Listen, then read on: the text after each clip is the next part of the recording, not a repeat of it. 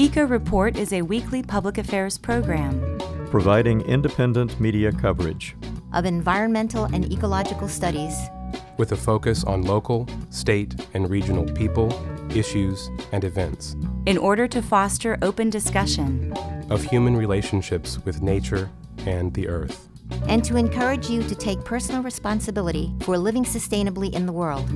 Eco Report is produced by an independent team of volunteers working at the studios of Community Radio WFHB in Bloomington, Indiana, and financially supported by listeners like you.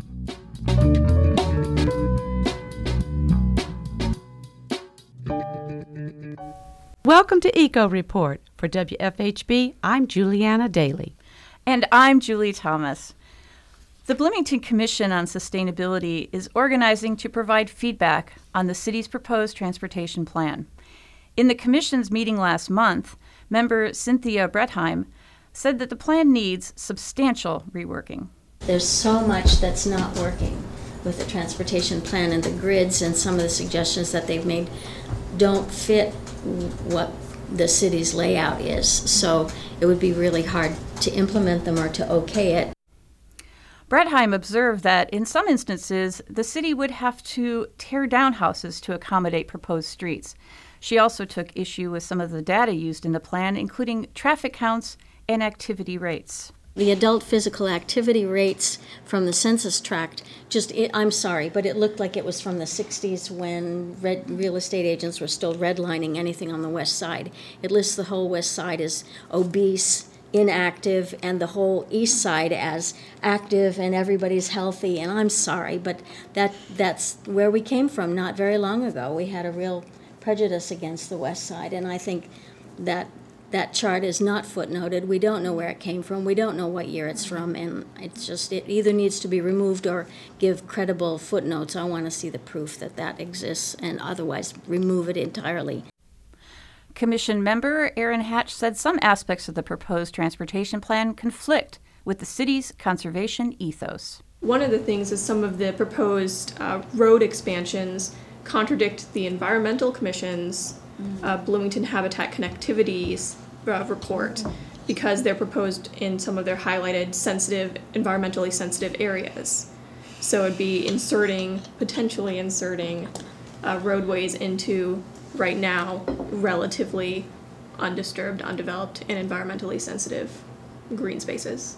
Hatch and Commission member Pam Weaver discussed differences between the proposed transportation plan and transportation elements in the city's comprehensive master plan. I feel like they should actually expand a little bit of the discussion on, I forget the word that they use, but basically like Uber and Lyft, and how do you incorporate that into this sort of plan? Because they made a direct note saying these programs might lead to increased vehicle miles traveled and potential emissions, which is in direct contradiction to like some of the things in the CMP saying they want to reduce vehicle miles traveled and emissions. And so how do you use this sort of plan to kind of balance out the need for increased accessibility to a reliable transportation while still meeting the CMP's goals? Yeah, because they flat out said that there had been a reduction in the use of public transit, likely connected to increased use of things like Uber, which is counter to climate preservation. The Bloomington City Council set a March 20th deadline for the public to propose amendments to the transportation plan. Brettheim said not enough time has been given to review the 167-page plan and propose changes. Interested commission members may form a subcommittee to review targeted items within the plan. Hatch said comments from the Sustainability Commission could carry more weight than those from an individual resident. In other development news, the Bloomington City Council heard an update on the Unified Development Ordinance during their meeting last week. The UDO, along with the city's comprehensive master plan, will guide growth in Bloomington for the next decade. The city has been holding periodic public input sessions since the UDO revision process began in February of 2018. Don Elliott is a principal with Clarion and Associates, the consulting firm the city hired to assist with the UDO update. We are a city of people with heart and vision that embrace eclecticism, diversity, and recognize that embracing change and inclusion are fundamental ingredients of our success. Elliott said the revised Unified Development Ordinance would treat student housing and affordable housing separately. He told Bloomington City Council the draft UDO defines student housing more clearly as multi-family buildings with 4 or more units. We still have issues that need to be dealt with.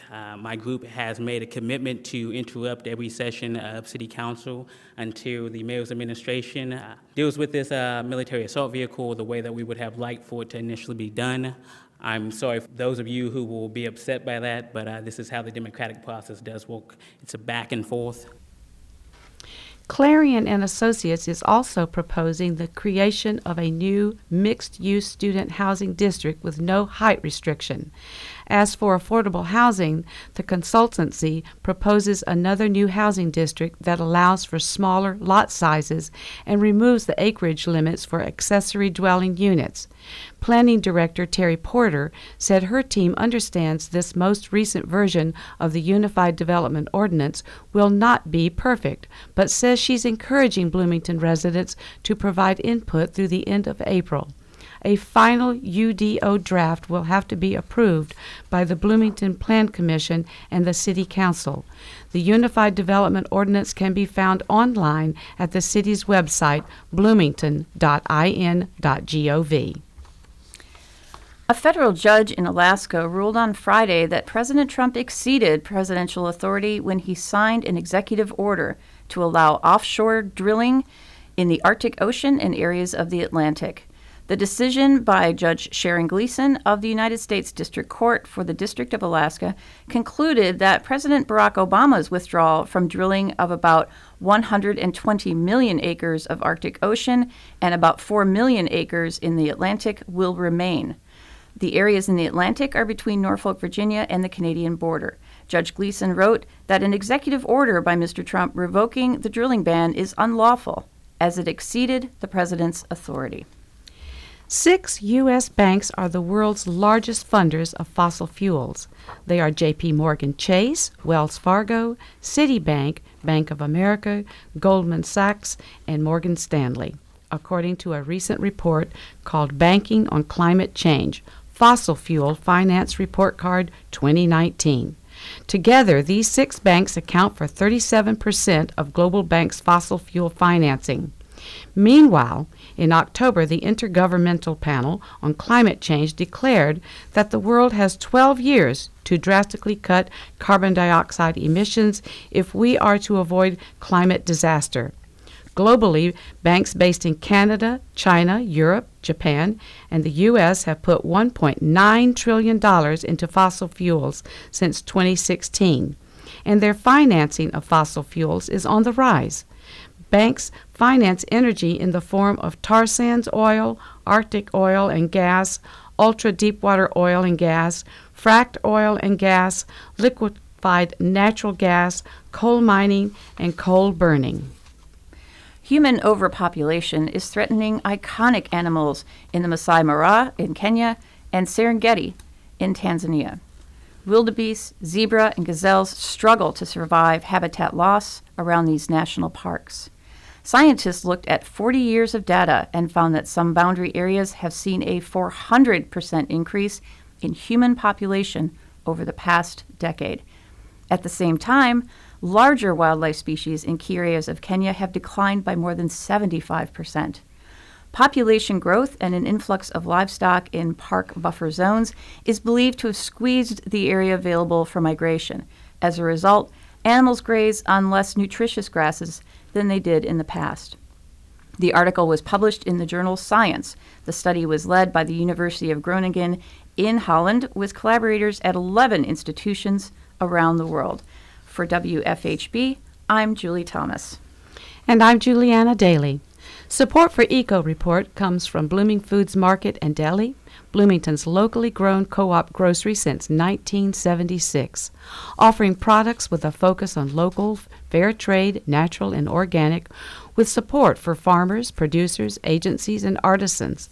Blooming Foods Market and Deli on East 3rd near College Mall, West 6th near the Courthouse Square, and Shreve Hall on the Ivy Tech campus.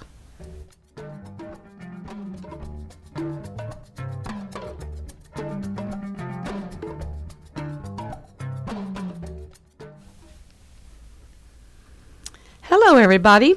I'm Julie Dailey, and I am sitting here with Julie Thomas, and she is a big sustaining donor for WFHB, and she would like to talk to you a little bit because of her dedication to the radio station, and I'm going to let her talk to you a little bit about why she supports the radio station, and hope you will too.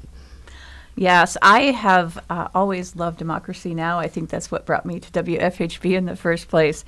But Eco Report has become one of my favorites, and so it's a real pleasure to be able to sit in this week and work with you, Julianna. What I like about Eco Report is that we have a lot of news stories that revolve around climate change and nature and our man's impact on nature. But it always comes as an afterthought to another news story. But here on Eco Report, it's the purpose, it's the focus.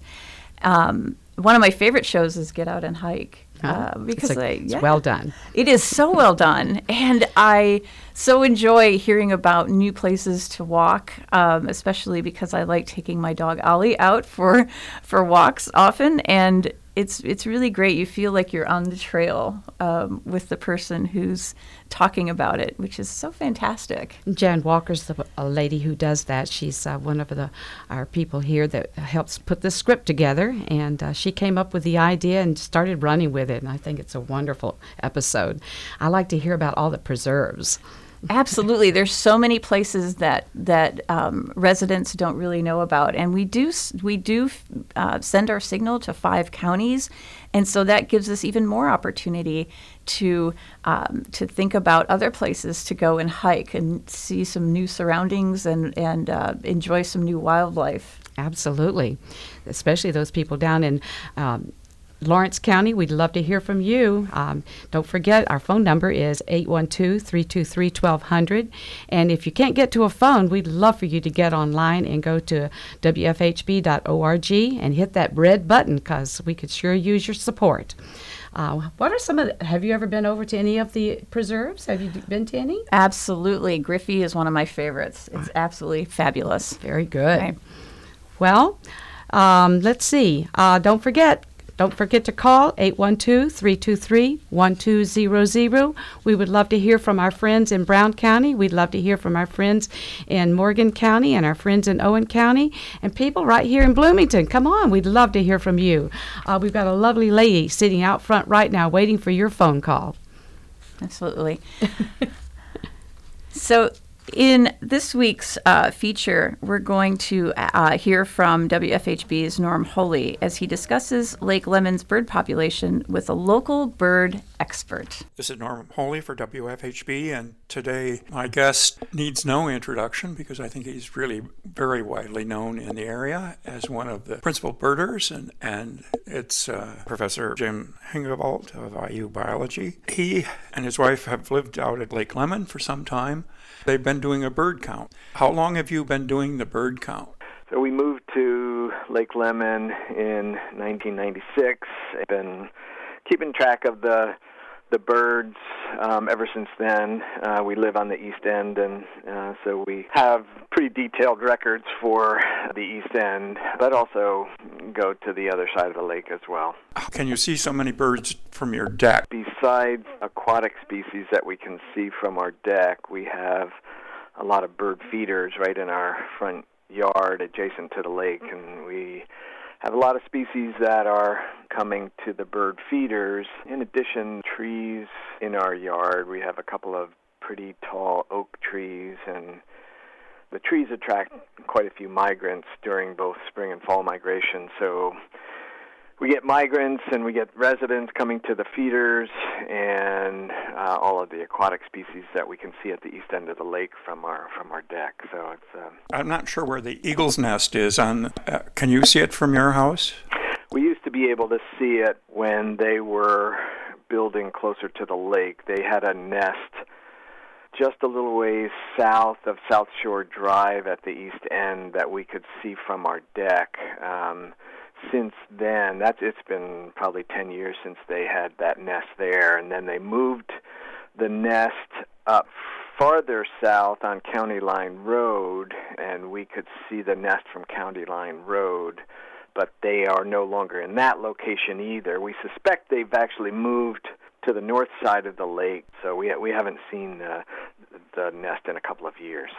Now, how long has this pair been raising broods there? Since we've been here, the actual members of the pair have changed to at least one of the members of the pair has died and been replaced, maybe even both members of the pair. But there has been a pair of bald eagles nesting somewhere at the east end of Lake Lemon for quite a few years. Very interested in your observation over the course of years. Have you seen changes in the species or numbers or both? The biggest changes we've seen are the changes associated with the lake itself, with the age of the lake, with the inflow from Bean Blossom Creek. There's just naturally a lot of siltation, and that siltation has led to a lessening of the water depth, especially at the east end of the lake. And when you have shallower waters, that means there's likely going to be more emergent vegetation. The east end is a lot different from when we first moved here. There's currently a huge island at the east end of the lake that has basically willows growing on it. There's a lot more emergent vegetation. There are a couple of stands of cattails that didn't used to be here. There's a huge patch of American lotus that grows up every year.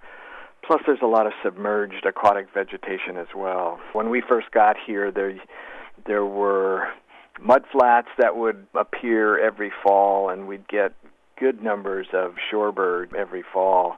And we just don't get that like we used to. So the east end is not as suitable for shorebirds as it used to be. That's probably the biggest change that we've seen is the changes to the lake itself and the habitats that result from those changes to the lake. So I'm curious because the policy used to be that they would drop the lake in the winter, and they've stopped that now. So would there be sufficient mudflats if they dropped the level of the lake during the winter? No, they were still doing that when there were already a lot of big changes going on in the lake. I don't think that has much impact on the aging of the lake. There were still lotus that were coming up every year, even when they were drawing down the lake during the winter. The other aquatic vegetation was increasing, and the cattails were growing, and so I don't think that's had a big impact on the actual changes to the lake. Have you seen, what unusual birds have you seen over the course of the years? We've had quite a few unusual birds over the years. We've had Ross's goose a couple of times. We've had whooping crane once. We had an ibis, probably a glossy ibis, one time. We've had all three scoter species, Iceland gull, Sabin's gull. We've had yellow-headed blackbird a few times.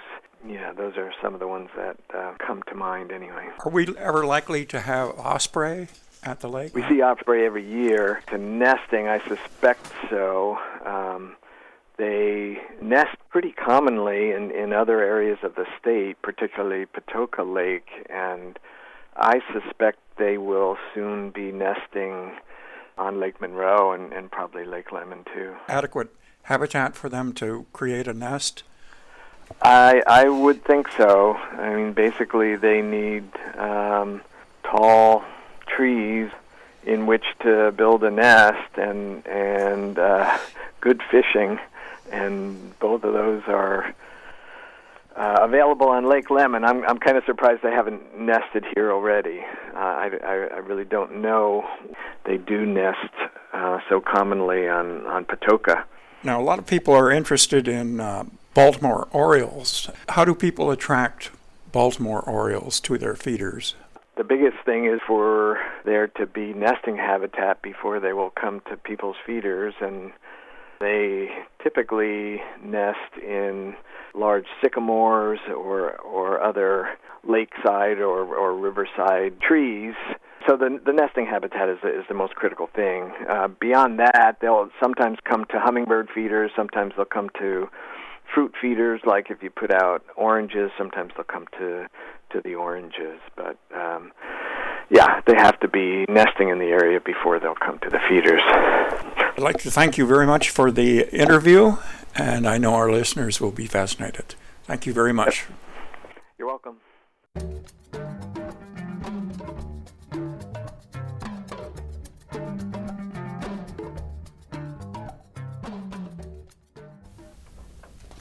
Are you looking for a way to take action on environmental issues? Eco Report is seeking volunteer reporters to contribute short headline news stories as well as feature interviews. We provide all the technical training you'll need. WFHB also offers internships. Give us a call at 812-323-1200 or email us at earth@wfhb.org. And there are so many great things that happen at this radio station, and that's why we're supporters, aren't we, Julianna? Oh, absolutely. I'm a sustaining donor as well. So that's excellent. So we're about halfway through our fund drive and only about a third of the way to our goal. What I love about WFHB is the 28 news and public affairs shows that are hosted on this station, and that 1,500 original programs are produced every single year. That is an amazing number.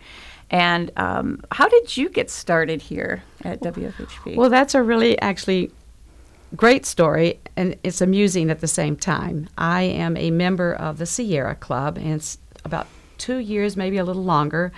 There was this appeal that came out on Facebook, on my Sierra Club page, and they were asking for people to volunteer for Eco Report. So I came down here and walked in the door and said, I'm here to volunteer for Eco Report. And there was a lady that was working here that's no longer with us, and she looked at me and she goes, here, you can go right in and start working on it right now. So, fortunately, there was another person standing there and said, no, she needs to be trained first. So anyway, that's how I got started, and I have to admit, the people here that are in charge are absolutely wonderful at teaching you how to do things. I didn't know, how to do what I'm doing right now, and another person taught me how to do interviews, and I had the most exceptional experience by going down to Lake Patoka to do an interview down there, because I kept hearing this crazy story that Patoka Lake had jellyfish in it. And I thought it was, just some sort of rumor. And come to find out, Patoka Lake does have freshwater jellyfish in it. So that's something that you can go down there and see. That is so neat. I didn't know about that. I know. That is so neat. And, there are so many ways and so many reasons that people support WFHB. And if you're one of our supporters in one of the 5 counties, for our friends in Bedford, for our friends in Owen County, for our friends in Brown County, please give us a call. Talk to Nan. She's ready to talk to you at 812-323-1200. And you can always go online, look for the big red box, and make your pledge to WFHB at WFHB.org. We'd like to make a big shout out to Mother Bear's Pizza. Hooray, hooray, hooray. We absolutely love you. Thank you so much for providing the food for our volunteers. We really do appreciate the support that you have given us. Let's see, what else can we talk about? You got something good to tell everybody? Well, I will say that we're doing so many great things on Eco Report, and it's exciting, and it's an exciting time for our board of directors. But you've mentioned how you got involved, and people can get involved, and people can play a role in their community here at WFHB, and that's what makes community radio so special.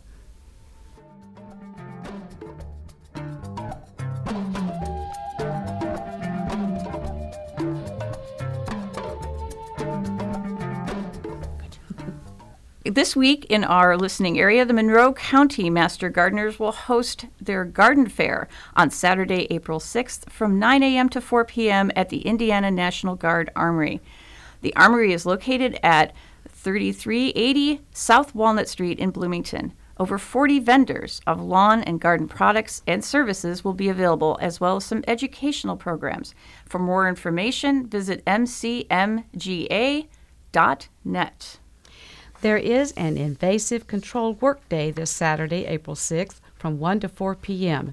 Meet at the Lower Cascades Park in the Sycamore Shelter to learn how to identify and control garlic mustard and Asian honeysuckle bush. Wear long pants, long sleeves, and closed-toed shoes, and bring plenty of water to drink. Register by contacting Joanna Sparks at spark@bloomington.in.gov or call 812-349-3497. And learn how to identify vitamin-rich shoots, leafy greens, and tasty flowers at the Identifying Wild Edibles program. It will be at the RCA Community Park on Sunday, April 7th from 1 to 2:30 p.m. Please wear comfortable shoes and bring a water bottle for a leisurely hike around the park. You can register at bloomington.in.gov/parks. And that wraps up our show for this week. Eco Report is brought to you in part by MPI Solar, a Bloomington business specializing in solar hot water, solar electricity, and solar hot air systems. MPI Solar designs and installs solar power generation systems that encourage independence and individual responsibility. Found locally at 812-334-4003 and on the web at mpisolarenergy.com. This week's headlines were written by Linda Greene, Norm Holy, Sarah Vaughan, and Wes Martin. Today's feature was produced by Norm Holy and edited by Jan Walker. Julianna Dailey compiled our events calendar. Kirsten Payton engineered today's show. The script was edited by Andrew Brown and Kalynn Brower. Jan Walker is our producer. Executive producer is Wes Martin.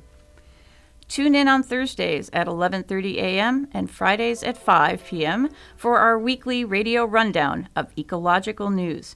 You can also access news, feature audio, in nature, and get out and hike episodes anytime at WFHB.org.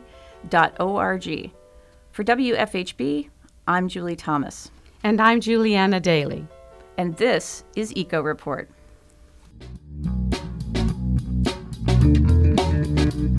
You've been listening to the Eco Report, a volunteer-powered production of Community Radio WFHB in Bloomington, Indiana. Available for download and podcast at news.wfhb.org. Eco Report is your independent, ecologically inspired news source for South Central Indiana, bringing you news that the Earth wants you to hear. Send your comments, suggestions, and story ideas directly to the Eco Report staff. The email address is earth@wfhb.org. That's earth@wfhb.org.